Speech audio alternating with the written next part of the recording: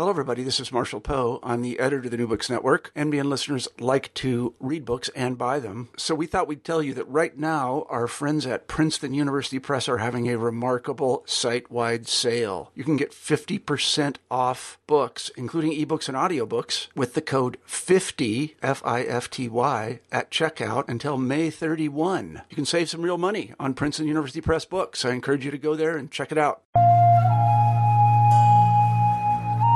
Hi, I'm Amod Lele, hosting New Books in Buddhist Studies. Today, I'm going to be talking to Maria Heim about her new book, The Forerunner of All Things, Buddhaghosa on Mind, Intention, and Agency. Buddhaghosa is perhaps the most important thinker in Theravada Buddhism after the Buddha himself, and wrote an extraordinarily wide corpus of works, commentarial and otherwise, creating much of how we understand Theravada Buddhism today. Maria Heim is one of the first to actually examine Buddhaghosa's work as a whole, looking at that vast corpus of work and teasing out its themes, focusing in particular in this book on the themes of mind and intention and agency in a way that I think challenges many Western understandings of moral psychology, because in the West, we tend to focus on choice and decision as the units of ethics. What is the way we make a good or a bad decision on a particular action? And Buddhaghosa has a psychological and ethical perspective that questions this approach. So please join me in learning more. Today we're talking to Maria Heim about her new book, The Forerunner of All Things. Hi, Maria. Hi, Amod. I've read the book. I can recommend it highly. I especially like the depth that you bring to examining Buddhaghosa's key terms. The book's a very detailed account of a rich and, I think, understudied thinker. The Buddhaghosa is the redactor of the Pali Canon as we know it now, who I've heard described as Mr. Theravada Buddhism. So before we get into talking about the book, Maria, could you begin the interview by telling us a bit about yourself? Sure, and let me just say, Amod, that I really appreciate you having me in the series. It's a really nice opportunity to talk about my work. So yeah, I guess, I got my intellectual start in college. I was a student at Reed College in Oregon, and I'm from the West. Generally, I was born in Colorado. And at Reed, I was really fortunate to have the opportunity to study with Edwin Giraud, who is a quite well-known Sanskritist and scholar of Indian aesthetics, who had spent most of his career at Chicago, but as he was moving towards retirement, he spent a few years at Reed, and I was able to take his courses in Sanskrit, and also he taught a lot of courses in Indian knowledge systems, and I took everything he offered and just sort of fell in love with Indian ways of thinking. And so I guess I wound up writing my undergraduate thesis on Buddhist philosophy. I was quite interested in Chandrakirti and Nagarjuna and that type of stuff back then. And I went straight from Reed then to Harvard in the PhD program in Sanskrit and Indian Studies. And continued to work rather broadly in classical Indian systems of knowledge. I went originally to work with Professor Nagatomi, but drifted more towards Charlie Hallisey's direction and became quite interested in Pali. But as a graduate student, I continued. I have a kind of deep interest that I've never been able to shake in Shastra. But I've also studied Jainism with some depth. So I've always been sort of interested in the connections and the confluences of these different traditions, even as I've gone more deeply into the Pali tradition ever since graduate school. So yeah, I guess that gives a sense of where I'm coming from and something of my training. Good. Yeah. And I think there were points where I thought I could see Charlie Hallisey's influence there in the book. Maybe first, why don't you tell us a bit about Buddhaghosa. Well, Buddhaghosa, as you say, is Mr. Theravada, right? He has just, second to the Buddha. His stature in the tradition of the Pali Theravada tradition is, unequaled. There's a great deal of material that is, attributed to him by the tradition, of which, of course, modern scholars don't accept all of it as being his. So some interesting kind of questions there. But he, of course, was the chief redactor and translator and editor of an existing earlier body of commentarial material that written in Sinhala, or that by the time he came to it, it was an ancient Sinhala, and he translated that back in, or likely a team of scholars working under him translated that into Pali, at the behest of his teachers and the authorities at the Mahaviharan monastery in Sri Lanka in the 5th century. And he's also the author of his own work, the Visuddhimagga, which is a very large text. There's much overlap, actually, with the Visuddhimagga and much of that commentarial material. But he's a very, very systematic thinker, somebody who is organizing the Buddhist path as it came to him, as he inherited it, into a very structured path. And despite being as huge as he is in terms of that role of both producing his own work, but then, giving us the commentaries as we have them, or having an important role in the commentaries as we have them today, he is surprisingly not studied as much as we might imagine. Of course, in Buddhist studies, a lot of these really important figures are known about. Everyone values them, but the actual decades of working with one particular figure and his range of texts is often not something widely practiced. So I've learned a lot about Buddhaghosa, of course, from Charlie, and I've learned a lot from his courses and from conversations with him. But there aren't a lot of other scholars I've been able to draw on for kind of the kind of deep questions I've had about Buddhaghosa's project. So in some ways it's things felt wide open in this project of trying to figure out what is he up to, and what is he trying to do, and how can he reshape our questions. Right.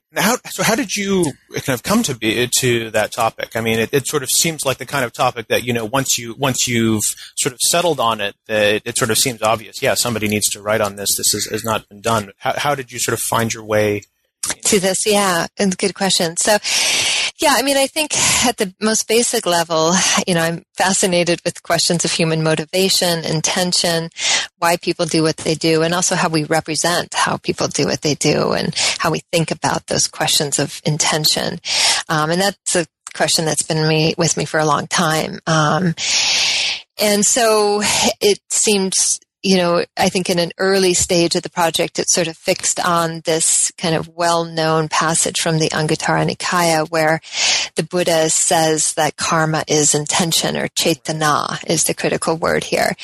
And so narrowly construed, the project began with that what on earth is cetana? Do we even understand what was meant by intention when we decide or when the Buddha claims that karma is that intention? So it began in that way, in trying to figure out, what became pretty clear is that, what that cetana stands for is a whole set of processes, right? Psychological processes that undergird action. I knew from the beginning, though, that I wanted to look at a number of different genres. I had a sense that this was a question of what intention meant in a more broad sense was answered differently in the Vinaya than it would be in the suttas or the Abhidhamma, and that the questions of intention look different in narrative literature. So I knew I was going to kind of look at this in different discursive contexts. I also knew I was going to be looking at both canonical and commentarial layers. I've always liked commentary. I don't want to say more than canonical sources. That seems, But I really enjoy the depth and the psychological intricacy of Pali commentaries. So I knew that it was going to have both of those layers, and it was only gradually that Buddhaghosa came to really occupy central stage in the way that he does in the book. And that's for a couple of reasons. One is that just because of this very complex and intricate psychological nuance that the commentarial sources sort of bring to the questions I was asking. They fill in gaps. They ask a lot of questions about what things mean. They offer a larger apparatus for understanding it. But then I also, as I tried to talk about in the introduction, I became more and more influenced by Buddhaghosa's own methods with texts, his own ways of reading canonical sources. So I began to see him not just as somebody glossing terms that I had to understand or something like that, or helping me understand a particular sutta, but rather, and this came out of reading kind of his introduction to the main Pitakas that he is attributed with, how he talks about genre, how he talks about discourse, how he talks about the different registers of the Buddha's speech, what he thinks intellectual methods are. And so I began to really be guided by him in terms of my questions. The more I ceded kind of methodological ground to him, or learned to sort of follow him around the text, the more interesting things got, for me in any case. So the canonical sources are always there in the text, but I do try to foreground what Buddhaghosa is showing me about them and how to read them. And I do try to foreground his own systematic way of interpreting questions of moral agency. But that was a gradual thing. It wasn't something I knew I was going to do going into it. Right. Really, it started with intention and moved to Buddhaghosa. Yeah, exactly. Right. Is there a way in which you could say that, in a sense, even the canonical texts are Buddhaghosa's work as well, since it seems like he's sort of attributed as the redactor of the canon? I mean, obviously he didn't write them, but... Right. Well, he's not the redactor of the canon as such. So, what he's describing is, he doesn't describe having any involvement in the canon, right? So the questions of, how the canon got to be to him, what those historical processes are, is something that, of course, pretty interesting and very complicated. But he's not, he doesn't have that role with the canonical sources as such. Okay. Yeah. Yeah. So that then the question of the redaction of the canon would take us sort of further away. But maybe want to foreground that question of intention that is so, or of Chaitanya specifically, that is so central to your book. I can sort of see that question of what is Chaitanya really takes up kind of every chapter in a sense. But I'm wondering if it's possible for you to actually give an answer to the question, what is Chaitanya? Yeah, that's nicely put. It is a complicated thing. So the takeaway message of it is complex and intricate in the way that it's discussed in the suttas and the Abhidhamma. So the way my book is organized is I have a chapter for each of the genres that I look at. So the three genres are the Pitakas, the suttas, the Abhidhamma, and the Vinaya. But I have a fourth chapter that treats the narrative literature in the Jataka and the Dhammapada commentaries. Partly, again, following Buddhaghosa, he names that almost as a fourth genre, a fourth pariyaya, a fourth way of knowing. So, he recognized it as its distinct kind of inquiry. So in any case, that's the kind of structure of the book. And as far as how the suttas and the Abhidhamma talk about Chaitanya, which is where Chaitanya is really addressed directly, it's a technical term. They see it as one within the larger Abhidhamma structure, or at least the sutta commentaries and the Abhidhamma commentaries, as one of the very rudimentary processes that's present in every conscious moment that is putting together and constructing our experience.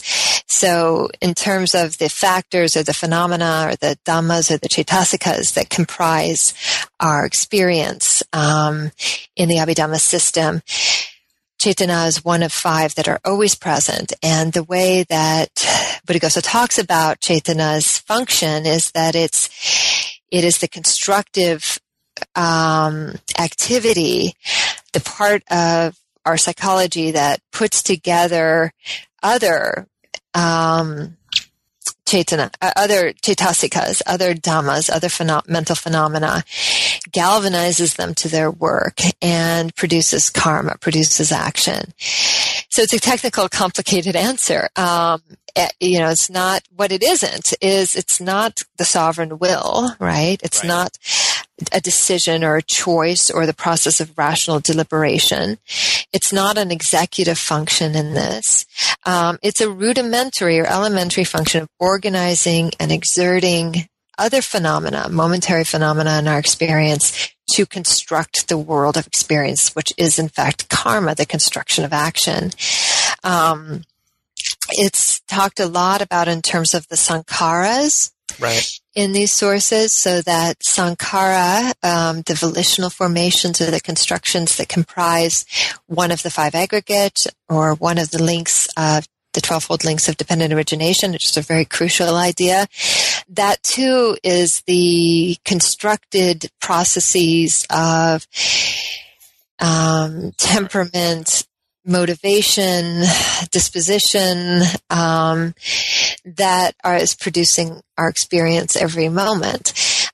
What's key in it, I think, is that both Chaitanya and Sankharas are themselves highly conditioned, right, by the processes of mind, by previous karma, even as they are the dynamic, constructive qualities of action, right? So something I get at in the book by referring to patiency. Our experience of our moral agency is being shaped by previous causes and conditions. But also it's agentive. But it's also agentive at the same time in terms of being sort of constructing, right, present and future experience. So both of those are present. Sorry, Amod, I cut you off there. Oh, no, I was basically wanting to say how I found the term patiency really interesting because, when you think about it, the terms that the opposites that we have for terms like action and agency in English they kind of do other work, if we go back to Latin roots, like it would be hard to say that passion is the opposite of action or that patience is the opposite of agency, or passivity or something like that. Yeah, right. Passive is the opposite. Exactly. That those all have their own connotations that are not necessarily really opposed to agency in the kind of grammatical way that the terms agency and patiency would be. Yeah, and again, I should say I got that notion of patiency from Charlie Halsey, right? Yeah, He's been very sensitive to this this part of the moral life. So it's a complicated answer. It's not a simple answer, and I think that's why some of these ideas have not been looked at as closely as they might have or should have been, or have not had the impact that they might have as we think about what ethical agency looks like in Buddhist sources. Right. And then, so with all of that behind it, then you translate Chaitanya as intention. So can you say a bit more about, how you came to the choice to take that, 5-minute answer and compress it into that word? Yeah, right. Well, I have a long section in which I talk about, what are our available options. And I don't think it's something like the will, because I find that's a term that's heavily freighted with Augustine's kind of, the notion of the will is this kind of robust faculty. Right. It's volition is, I think, still connected to the will in this way. I think it's a perfectly viable candidate for how we might translate Chaitanya. But I think intention worked well for me in the sense that, for a couple of reasons. One, intention is always connected with an action, right? In a way that, say, motivation doesn't connect. You can have the motivation for for, motivation can be a desire for something, but it's not the same thing that the action is. So there's a kind of very close link to intention and action that I think is also there in the Pali with Cetana and Kama. I have some sense of this other philosophical or phenomenological sense of intention or intentionality. I don't want this material to be entirely conflated with that or anything like that, but I think this notion that all conscious experience is connected or directed at an object is important in some link to what's meant by Cetana, that Cetana is always about how we fashion the object of experience. And they see that as a very constructive process. So that is there to some extent for me in the translation as intention. But I guess what I tried to show in my introduction is that no matter what we do, right, it's not going to be, the English terms aren't going to work very well. And all we can try to do is to understand the English history of the terms we're using and the possible resonances that they have. And then just kind of in a sort of wary and careful way, just use these. We have to translate something, right? Right. No, the English words that we have are never good enough, but we have to use something if we're going to talk about it in English at all. Mm-hmm. Yeah. And so this kind of gets us into where you go in the introduction about the history of intention in the West.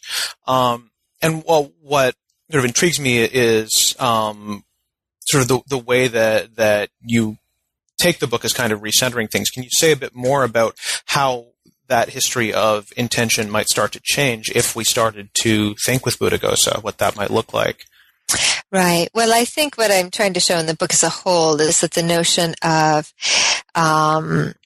autonomous agency, or the sort of that ethics is a matter simply of making choices, and that we can always are capable of sort of standing back as an autonomous agent and rationally deliberate and come up with our choices, which is the dominant paradigm, I think, in Western ethics for how we would even think about what ethics is about.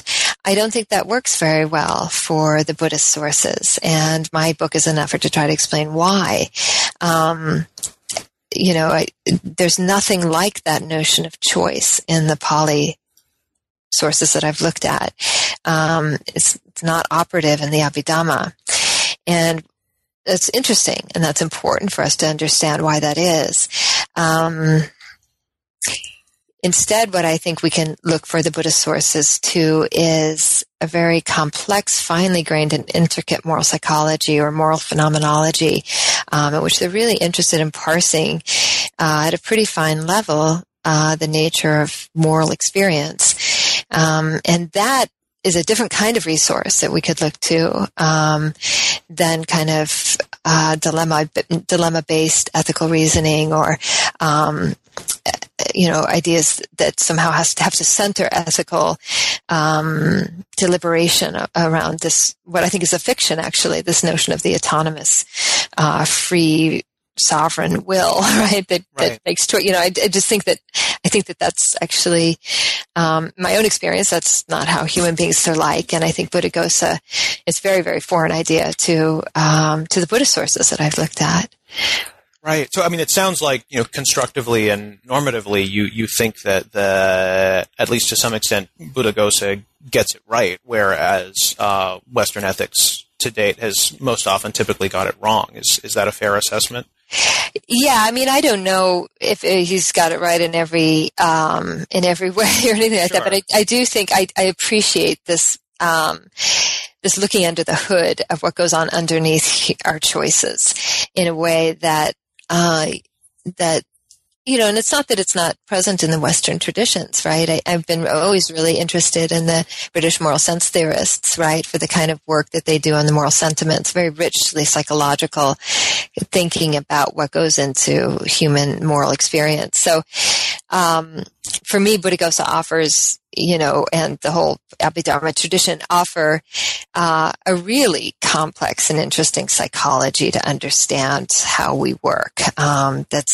That's richer than just a desire and reasons-based notion of intention, or that assumes just a kind of pure rational agency or something like that.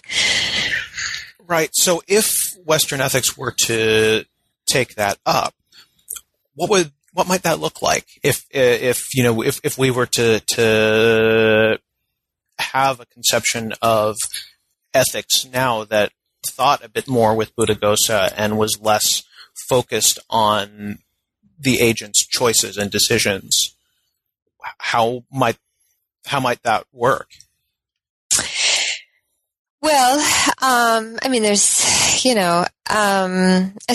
I guess I'm interested in moral psychology, right? So I don't know if people are going to stop doing ethical theory in the way that they have. That seems to presume this notion of choice at the heart of it. But I think there is work going on in moral psychology in the West, and I think some of the cognitive science and the philosophy of cognitive science is also getting at some of these, that we have to understand a deeper, more empirical understanding of what human beings are actually like, on which we might begin to predicate some of our ethical theories.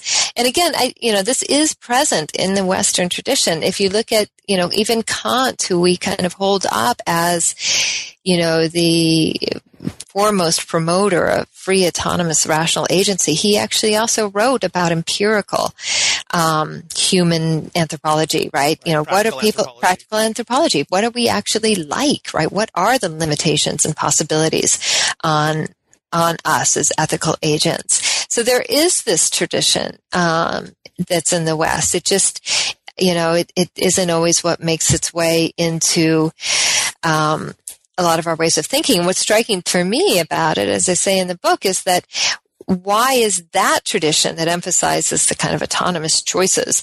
Why is that the tradition or the principal lens through which people have looked at Buddhist ethics? When in fact, Buddhist, or at least Buddhaghosa, I don't like to say a lot about Buddhist ethics as a whole, but at least Buddhaghosa and many of our other resources, I think Shantideva, as you know too, I think is, really trying to do something quite different. So I do have things I tried to say in the book about that, that I don't know if these constructive projects to often very holistic in terms of how they're carried out, to construct Buddhist ethics according to Western ethical theories are the way to go. Right. Does that maybe speak a bit to that controversial claim of Damien Kuhn's that there's no such thing as Buddhist ethics? Have you seen the articles where he sort of said that recently that he describes Buddhism as morality without ethics because it doesn't he doesn't find any sort of systematic ethical reasoning. I haven't read his recent work, but here was somebody who at an earlier stage of his career was quite keen to describe in a holistic way Buddhist ethics as as a kind of whole system, as virtue ethics, and so virtue theory, right? So I don't know that, so it's, it sounds like he's changed his thinking on some of that. But, of course, it all just depends on how you're defining ethics. If you include moral psychology and the study of emotions and the study of motivations and the study of the kinds of things that my book's interested in, well, if you can count that in your definition of what ethics, the concerns of ethics might be, it's all over the place. But we have to go in with somewhat different questions. And for me, the way to deal with it was to actually allow Buddhaghosa to shape my questions and his systems and his paradigms ground up to shape what I'm interested, what I wanted to look at and how to think about this, rather than bringing a Western theory to the Buddhist sources and make them speak to it. So, I think, that's at least one kind of way forward.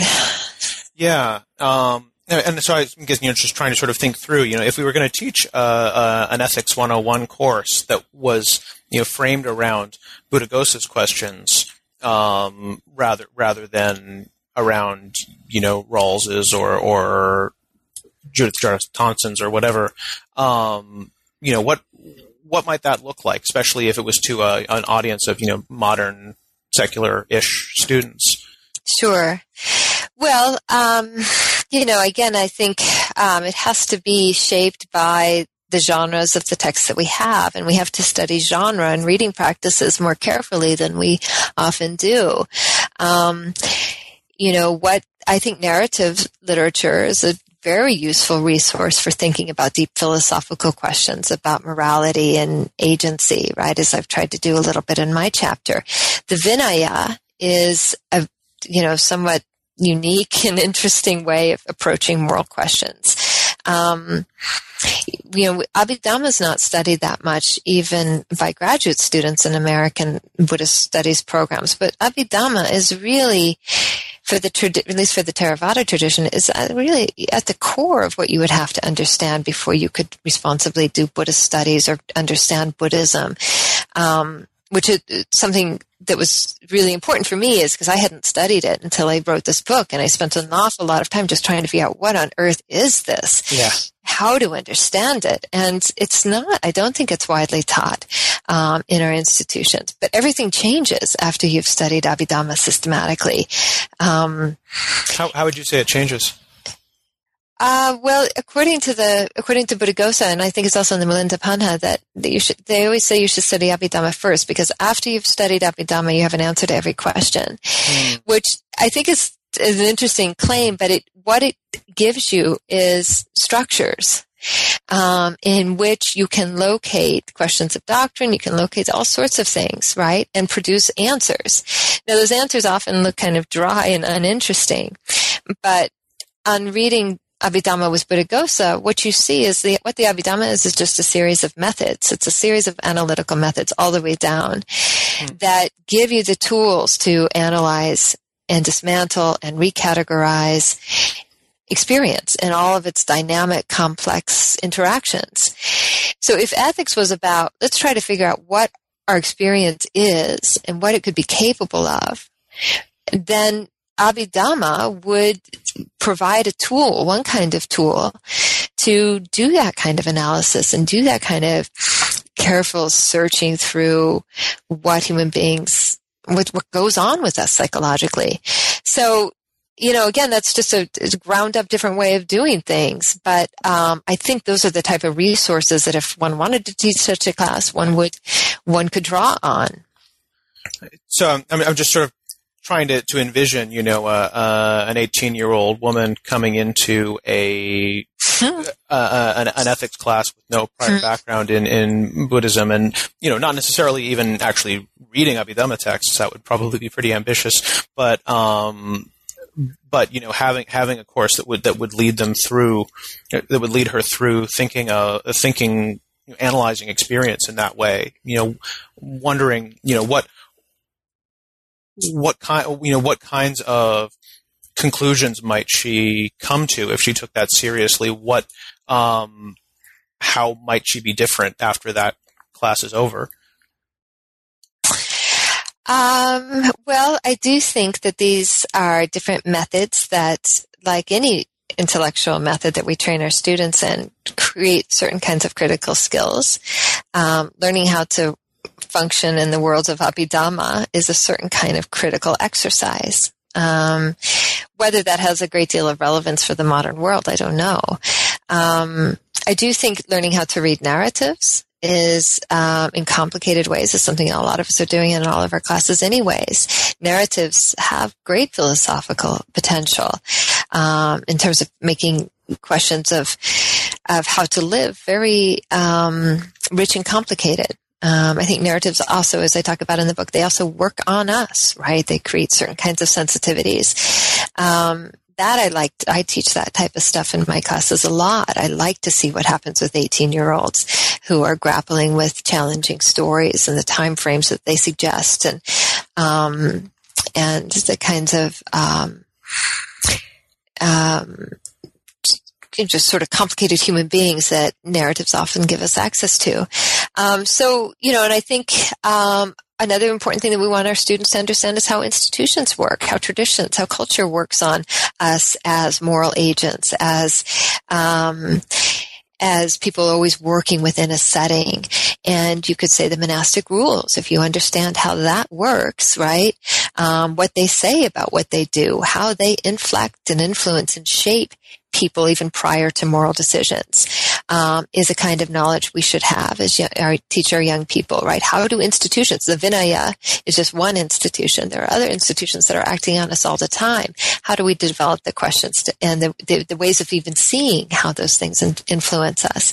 So these are not, I don't know if we want to call that ethics, right? Maybe not. I think I have a pretty wide idea of what ethics might be. Questions about how to live very broadly and how to ask those questions well. But I think, we have, if you want to do something like that with Buddhism, we have to deal with the sources that we have, right? And what they can teach us about them.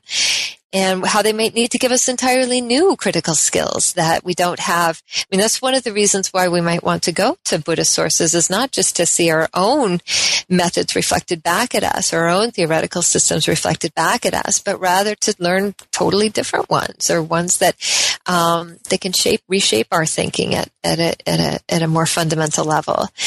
So, yeah, I mean, I guess that I would begin to try to formulate an answer sort of like that if I were to be thinking of what sort of Buddhist contributions or Buddhaghosa's contributions might be to ethics.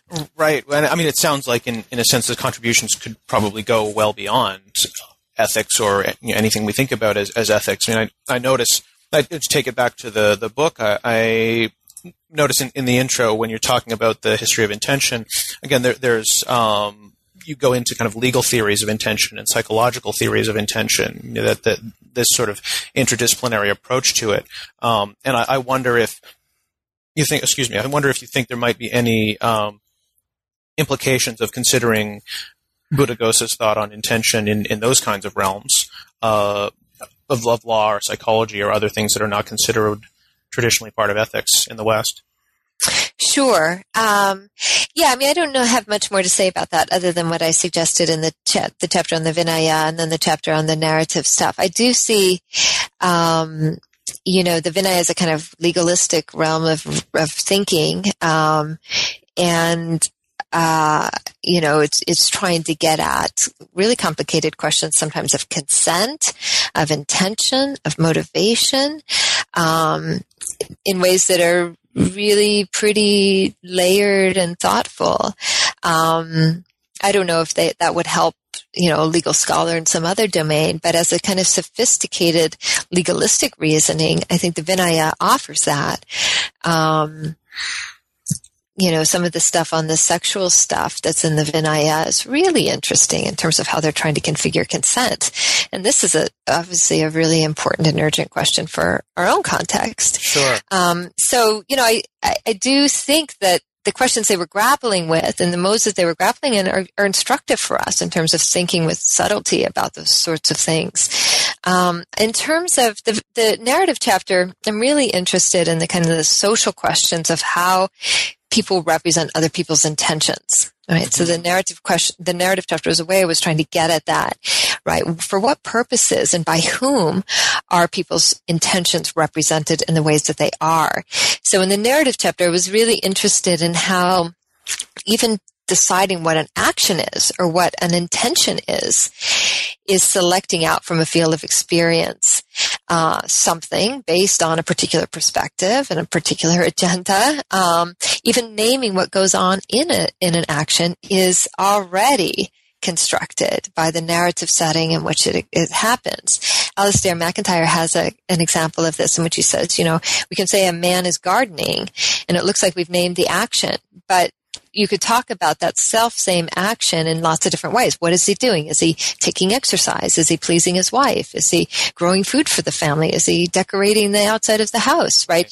What is the action there? What is the intention that seems to be present? Well, it depends on who's naming it, right? It depends on the whole narrative setting in which it's taking place. And those are, as I argue in the book, are socially constructed, narratively, dialogically constructed,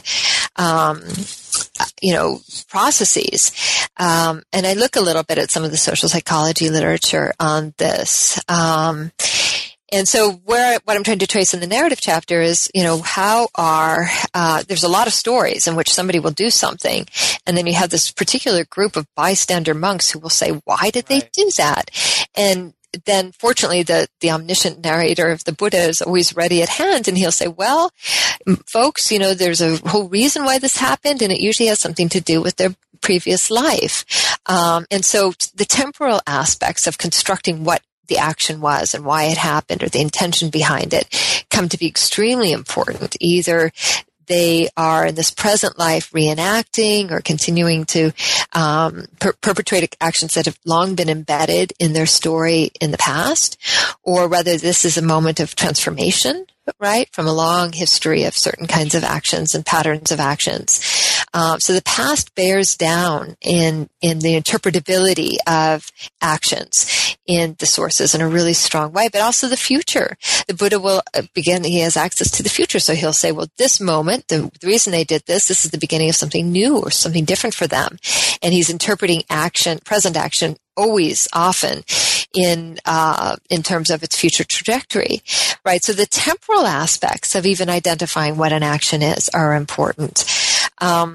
The stories also give us access to a world in which people are deeply embedded with and entangled with particular others, and that I try to talk about, right? So that what is an action? It's usually a reaction to something that somebody else has done to the character in the story.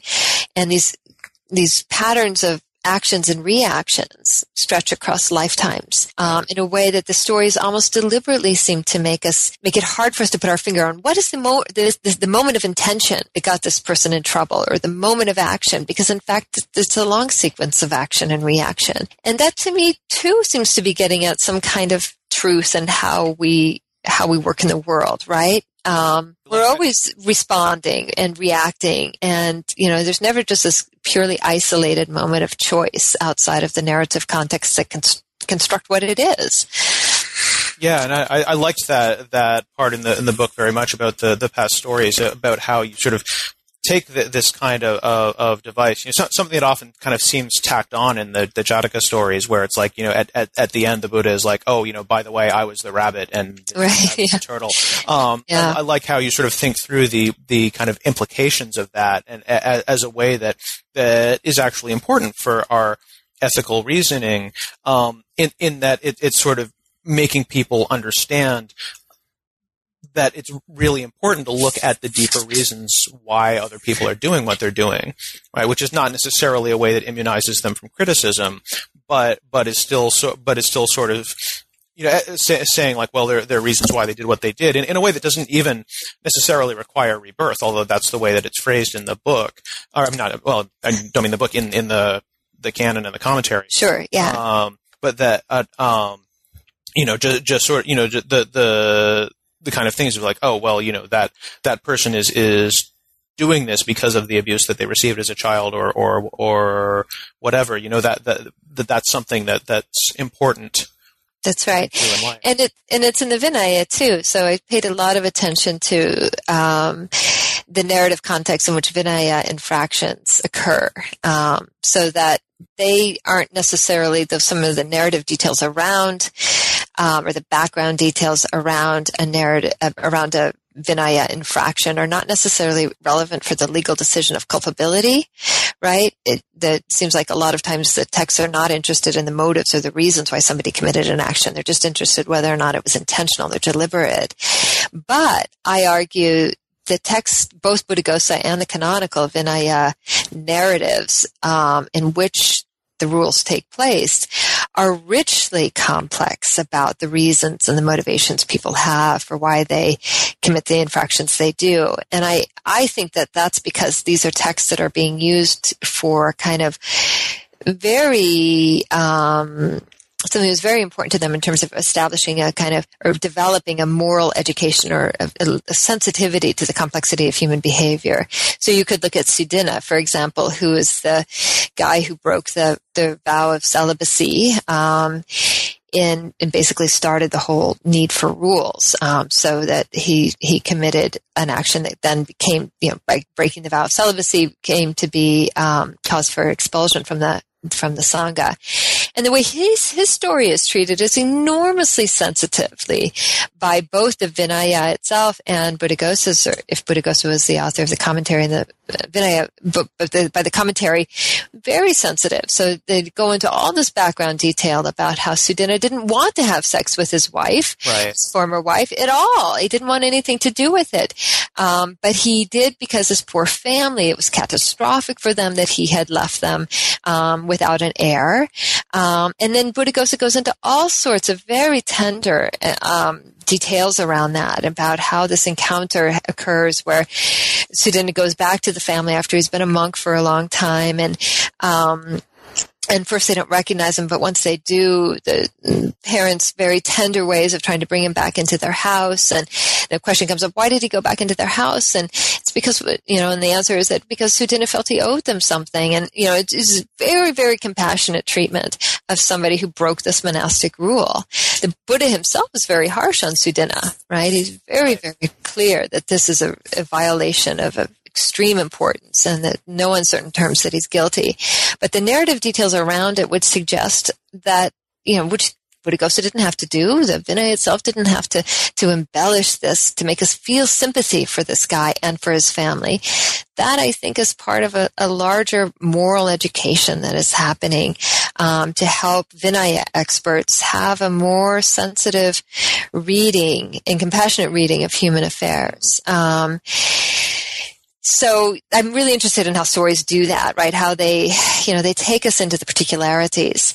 And that's something Buddhaghosa says over and over again, that the Buddha's omniscient knowledge reached into the particularities of human experience. And by knowing how these things come to light, we get a much more compassionate, much more deeper understanding of human beings, which I think is what a lot of these sources are trying to get at. Sure. Yeah, and I think that's that's something really kind of valuable that we get out of it. And then maybe turning in a slightly different direction. One of the themes that I noticed as it comes up that where I think you're critical of some of the literature on Buddhist ethics, again, that you're in dialogue with, is this point that Buddhaghosa's injunctions on action, when he's giving kind of concrete guidance on what to do, are really more about what not to do. Right? That they're phrased very much negatively, and that almost seems to get you to endorsing what Keown calls the transcendency thesis, that the Arahat is beyond good and bad karma. Could you say a bit more about that, and sort of how? Whether you think that people have been kind of too hesitant to acknowledge that sort of negativity. Yeah, I guess I would put it somewhat differently, but I guess, where that came out is I just kept noticing that everywhere you turn, good actions or good intentions are actually abstentions or refraining from doing something, so that, we have in elaborate detail the 10 wrong actions, and then he turns to what are the 10 good actions? Well, they're abstaining from the 10 wrong actions, right? Sila is the 5 precepts, not doing 5 things, right? So much of the ways, like even the Noble Path, how that's described is often in the language of getting rid of things, not doing certain practices, not doing things. So it just seemed both psychologically, but even at the way the actions are being described over and over again, we have the idea that refraining from action, abstaining, abandoning certain kinds of mental experiences is the path. And that, to me, I didn't know where to turn in the secondary scholarship about how to think about that question. So I just I don't know that I've made any real progress on this point, but I do give it a name. I talk about it in the book as presence of absences, that there are certain absences, getting rid of things, abandonings, that are actual sort of things to get, or, so we just don't have a very good language for this, but, are actual conditions to be aimed at, right?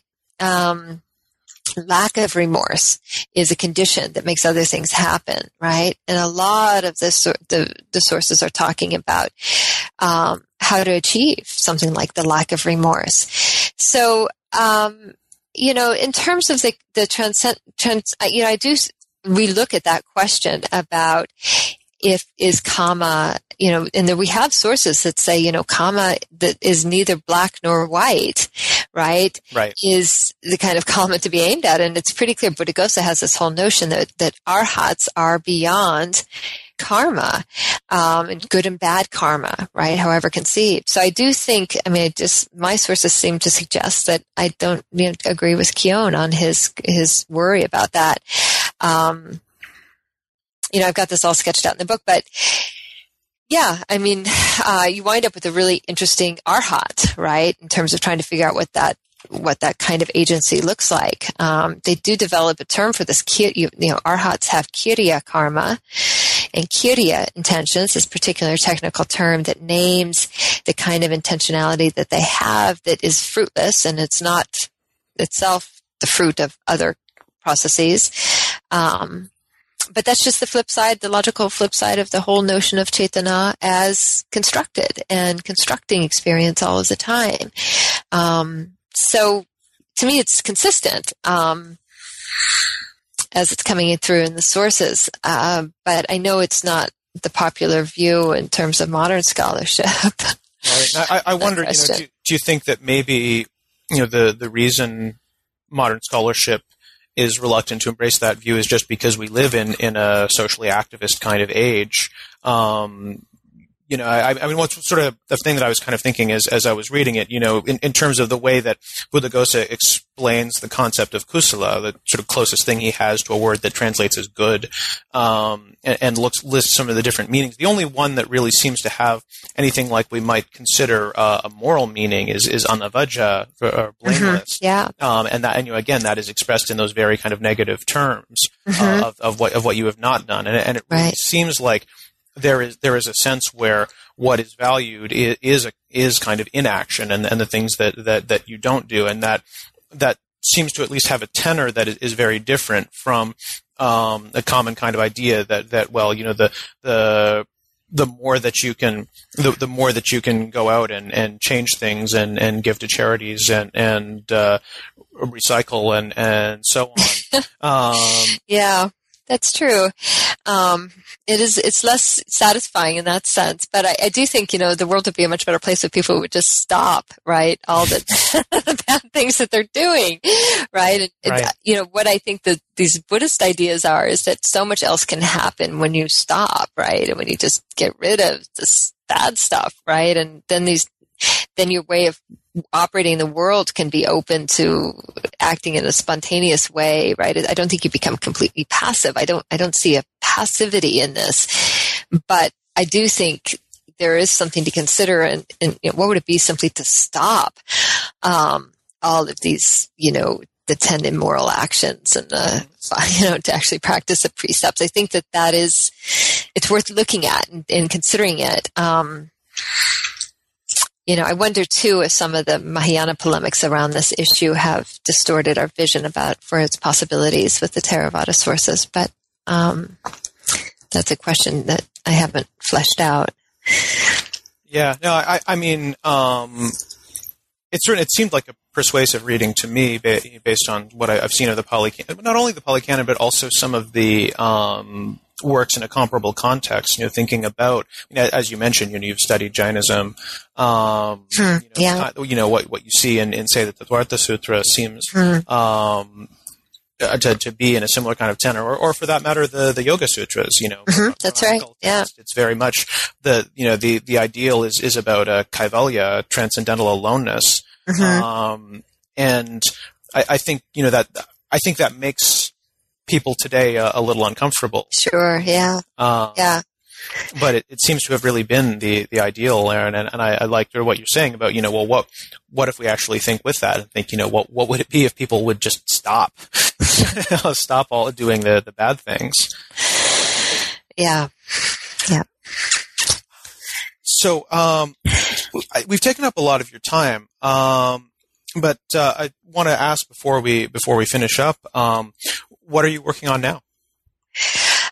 Okay, yeah. I've tried to move on from the Forerunner, right? Get involved in some different projects. I'm actually working on 2 books simultaneously, which I don't particularly recommend, but it just sort of happened that way. Right. The first is something I've been planning to do even before I finished Forerunner, which was to work on emotions.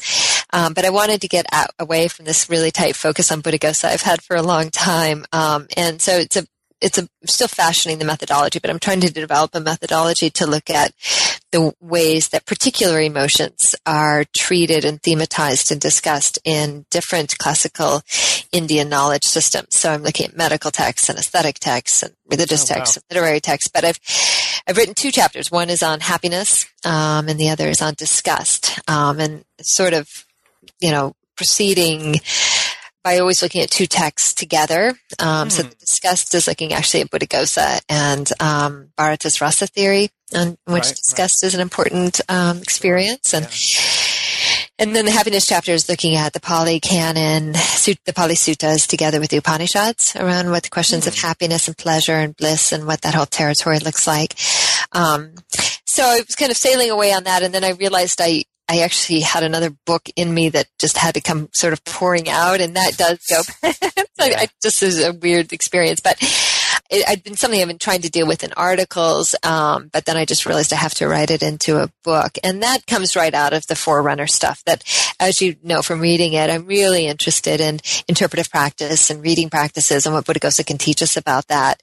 And so I have just a lot more to say about that than I was able to say in the Forerunner. So it's a book it's called Well-Spoken Words, How the Buddha Taught. And it's Buddhaghosa's ways of reading what Buddhavacana is.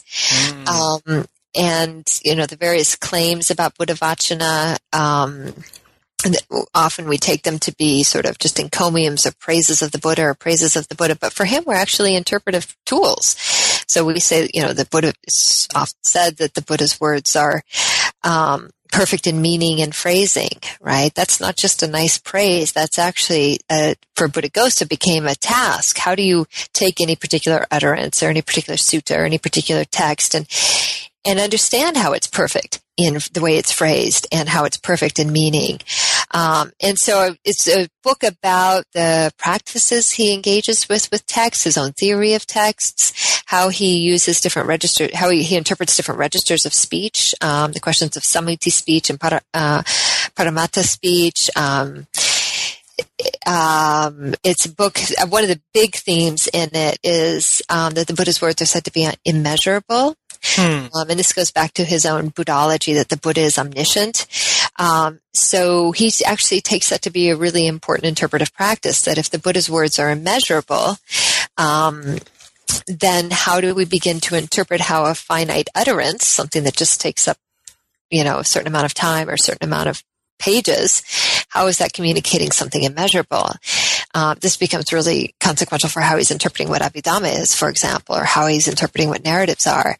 So I just discovered I had a huge amount to say on these points, and it was just going to take a whole other book to do it, but it's coming very quickly, and I hope it will be a kind of contribution to thinking about questions of hermeneutics, questions of interpretation, but also continuing this investigation of Buddhaghosa that I seem to have karmically wound up with. Right. Yeah. You knew him closely in a former life or something? I guess so. I don't right. Those both sound like great projects. I look forward to seeing what happens on each of them. So I want to thank you for being on the show today. I really enjoyed this. I hope you have as well. Take care. I have. Thank you very much, Ahmed. You've been listening to an interview with Maria Heim about her book, The Forerunner of All Things, on the New Books Network. I'm your host, Amod Lele.